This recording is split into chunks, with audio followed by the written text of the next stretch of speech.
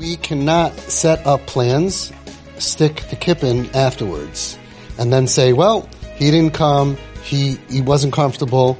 Right now, in order to save his life, the plan is what's going to give us the best chance for him to be with us. So when you're making holiday plans, this year is not regular. This year you're in the hospital, except the hospital happens to be in your house, which is very good because you get to sleep in your own bed. In a hospital, you have to sleep on a chair. But now we want to get him out of Pikuach Nefesh so you can go back to your wonderful lives. So right now, what do? Well, you think to yourself, well, we have Pesach coming. We have 8, 9, 10 days, right?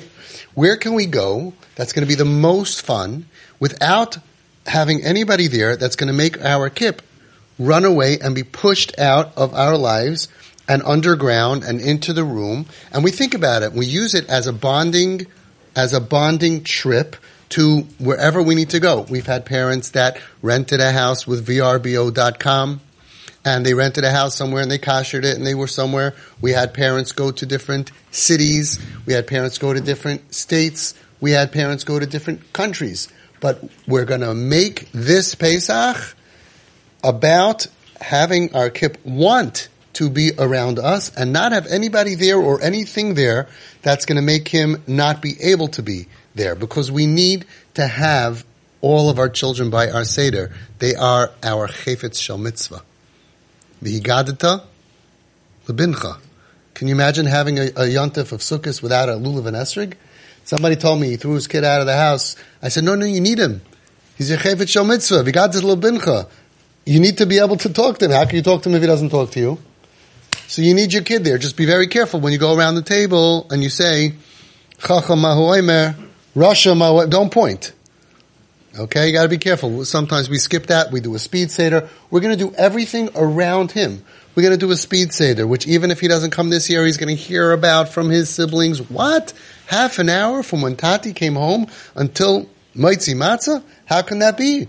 Right? We have all kinds of plans. But we're not going to go ahead and set up life as regular, business as usual. We go to a hotel with 4,000 Jews and he's allergic to Jews, Nebuch. Or we have people coming that look down at him and make him spend time in his room. Oh, and he's not there. No, this year it's about him. And hopefully, Hashata Abdi, today we're slaves to our kips who are sick. L'shana haba, b'nei chayri, next year, Mitzvah Hashem, Mashiach should be here. And if not, you should be free to do anything you want and your kid will be very happy. But right now, you can't make plans, regular business as usual, and then expect him to just play along. We had over here, he just left. Where is he? Where they went ahead and made a trip to Israel for Sukkot. A grand trip for 2 weeks with a bunch of friends. And I told him, your kip is not going to make it to Israel. Your kip will not make it on that plane. And it's like, really? What should we do? We should cancel it? Well, if you don't cancel it, you're going to end up in Israel. Your kip's going to be home for 2 weeks without your love, without your support, and with an empty house. And kips can tend to do things that are not so smart when they have a home which is empty. They throw parties. The parties get out of control. It's not what you want to do. And of course he's not going to make it to Israel or to a hotel with a bunch of people.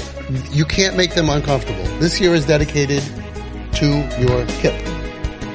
Mitzvah Hashem, next year, other things can happen.